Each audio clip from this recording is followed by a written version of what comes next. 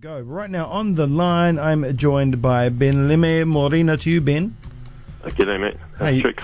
Oh, not too bad, mate. Not too bad at all. And yourself?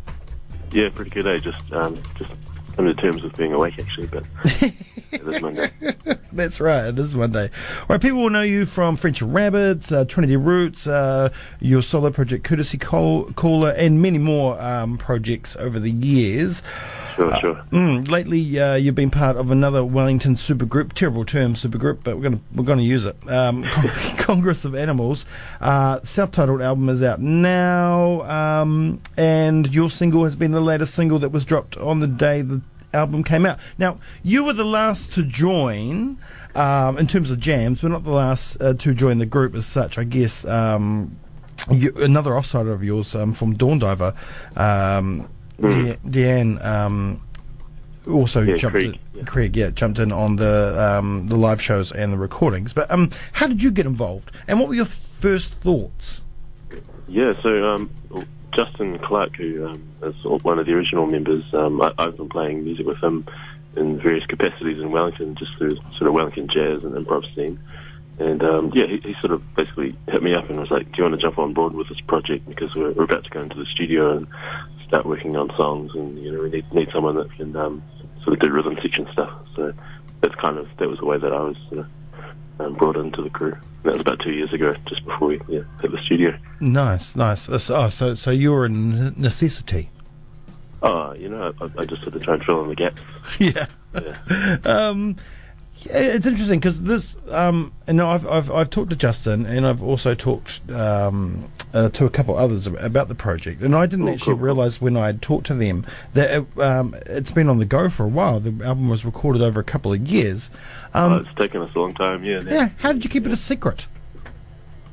I'm not sure if we did necessarily keep it a secret. Things sort of leaked out, here and there, but I think we just, we didn't want to make anything too serious out of it until we were actually kind of ready to go. Okay, maybe this is an album now.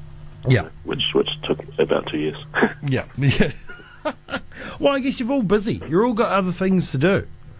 I mean, true. You've been overseas with French Rabbits in that last 2 years, I believe, in Europe. You did a big European tour, a year and a half ago? Yeah, we've done a few missions over to Europe. Good times. Yeah, and everybody else has been doing all their other things too. So I guess, while not a priority the whole way through, it certainly has become one in the last couple of months. Indeed. You've done the tour. I think, 4 singles are released now. How was the tour? And how is it touring, without a full body of work that's been on show? Because I guess you're used to touring off the back of an album, and this time you were kind of touring almost incognito, except for a few singles that were out. But I guess the fact that many of your members, including yourself, are quite well known, that kind of helped. But yeah, you're touring without an album. It must have been a bit of an interesting concept, because people are turning up not knowing what to expect. Indeed, yeah, it was an interesting experiment, to say the least. I think you put it well. People are turning up to these shows without any idea of the music. A couple of the singles were out, throughout the tour. But yeah, people.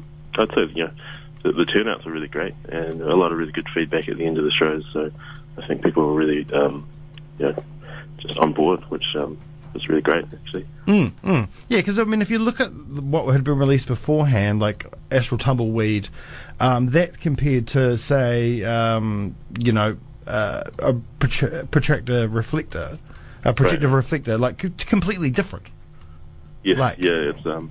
I've been trying to find a better word than eclectic to kind of describe the spectrum, but it is pretty eclectic collection of sounds. For sure. Yeah. So there might have been, I've heard that song. That's probably what I'm going to expect. And you walk into the show and it's like, oh wow, this is all over the show, but I like it, which is great. Now, we said before your first single to be released off the album is the latest single out, which is called To The Lookout. Indeed. Now, there's a story behind that, interesting story as such. Could you elaborate on that for us? Yeah, well, it's a bit of an abstract kind of recollection of a thing that happened. I was just at home one day, years back, middle of the day, middle of summer, and my partner was outside I think she was working in the garden at the time, and I heard her calling, kind of a slightly sort of stressed tone in her voice, and I thought, okay, I've got to go outside and see what's going on. Basically, there was this complete random fella just outside filling up his water bottle from the garden hose on the side of our house.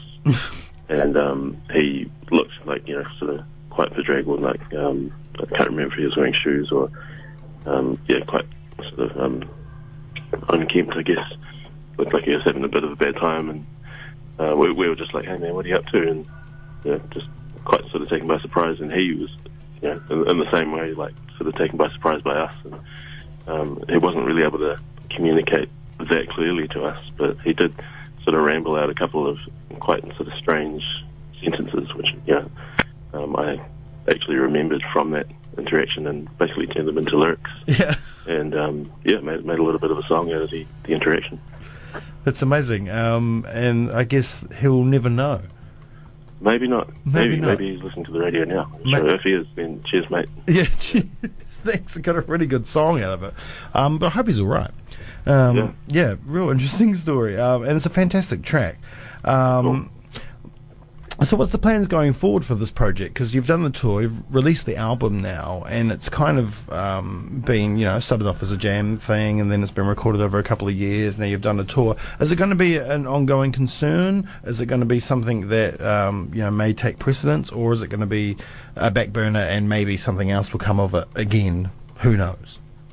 Yeah, I think at this point we're going to have a bit of a debrief after we finished the tour and just talk about what things worked and what things didn't, and basically try and develop the live show even further. We've got WOMAD coming up next year, which is that's right, the next big show. So that's actually, I feel like that'll come up quicker than we might expect. So I think we're just going to prepare for that, and just see how it rolls, keep rolling. Mm-hmm. And have you enjoyed this project? Because it did come from that kind of, I guess you weren't there for the initial jams, but it was, I guess, a really relaxed time. As compared to some other times when you're recording and you've got to get the project out, you've got certain budgets and that kind of thing. Has this one been like nice and relaxed and real fun? Yeah, I'd say the first year of it was fairly relaxed. We didn't have a deadline or anything, but actually it was really good to implement some deadlines and then as a result of that get the material finished and get on the road. I think it was actually Brett's idea initially to take it on the road. Mm-hmm. And so that was really good, actually, just sort of have a bit of pressure and have things kind of bottleneck a little bit. And, yeah. I see you eventually had to get a firecracker under your ass to get things moving. Indeed. Oh, well, it's out now, and it's fantastic. And, I just love... It's been put together so well in terms of the layout where the tracks are sitting with each other because it is so eclectic. It's really important to get a sense of a flow if you go from the first track to the second track. But because the pace does change up and goes up and down, you've done a real good job of putting the right tracks in the right places, and that's really cheers, mate. Appreciate that. That's it's really important for an album like this, really, isn't it? Yeah, I think it is. Yeah. Yeah, it really, that flow happening. Indeed. So, well done. I've really enjoyed the series of interviews. I think I've almost interviewed everybody except for Nigel. Cool. Who I'd like to talk to Nigel actually one day, cool. Just to talk to us about his Flight of the Conchord experiences as well. That offside. Great stories. For sure. Yeah, I bet he does. But Ben, thank you so much for taking the time out to speak to us this morning. Oh, no worries, Jamie. Thank you for having the time. Oh, always, and no doubt. I know what French Rabbits are. You might be doing something soon in terms of recording and stuff like that. So, yeah, we just finished a little 3-date sort of foray up the North Island. So that was me over the last few days. Nice. How was that? Good times? Good times, man. Yeah. Oh. Always good times. All right, well, we're going to play To the Lookout now. Congress of Animals, the self-titled debut. You can find it on Spotify, and you can purchase it. There are physical copies, and I guess you've got the website to go to for that. Is that right? Hello? Can you hear me? Oh, did I lose him? I didn't even push any buttons. Oh, well. Thanks, Ben. I don't know where you went, but I'll give you a text and let you know that was an accident. Here's To the Lookout from Congress of Animals. You're on the one.